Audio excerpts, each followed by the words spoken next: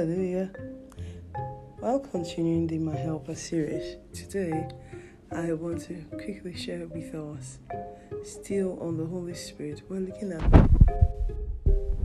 strength now. The Bible says in the book of John chapter 14 and verse 26, the Amplified Bible, but the Helper, Comforter, Advocate, Intercessor, Counselor, Strengthener, stand by. The Holy Spirit, whom the Father will send in my name, in my place to represent me and act on my behalf. He will teach you all things, and He will help you remember everything that I have told you. He is our strengthener. One way the Holy Spirit helps us is by strengthening us. He strengthens us through our weaknesses. He strengthens us when we need strength.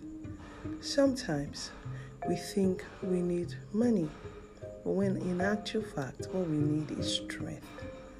Sometimes we think we need some big break, but what we need is divine strength. When Jesus was going through the passion in Gethsemane, what He needed the most was strength.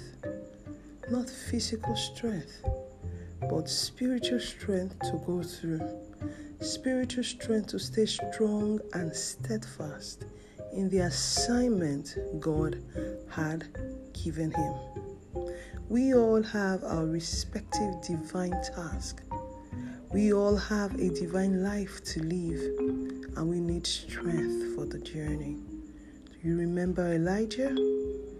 He was strengthened by an angel, because indeed the journey ahead of him was a long one. What we need is divine strengthening. Strength in our inner man, like Paul prayed. He said, I pray that you receive strength in your inner man. He prayed for wisdom. He prayed for revelation. He equally prayed for strength. Today, will you join me to pray as we receive divine strength from the Holy Spirit? Remember, it's as much as you allow Him that you will have of Him. Allow Him to strengthen you, to fulfill that which God has put in your hands. So many are weak and faint and falling, but divine strength is so significant. No wonder Scripture says, they that wait upon the Lord shall renew their strength. Isaiah chapter 48. They will renew their strength from waiting on the Lord. It says the young fail. People get weary. It's a possibility to get weary. It's a possibility to get spiritually weary, spiritually distracted, and spiritually tired.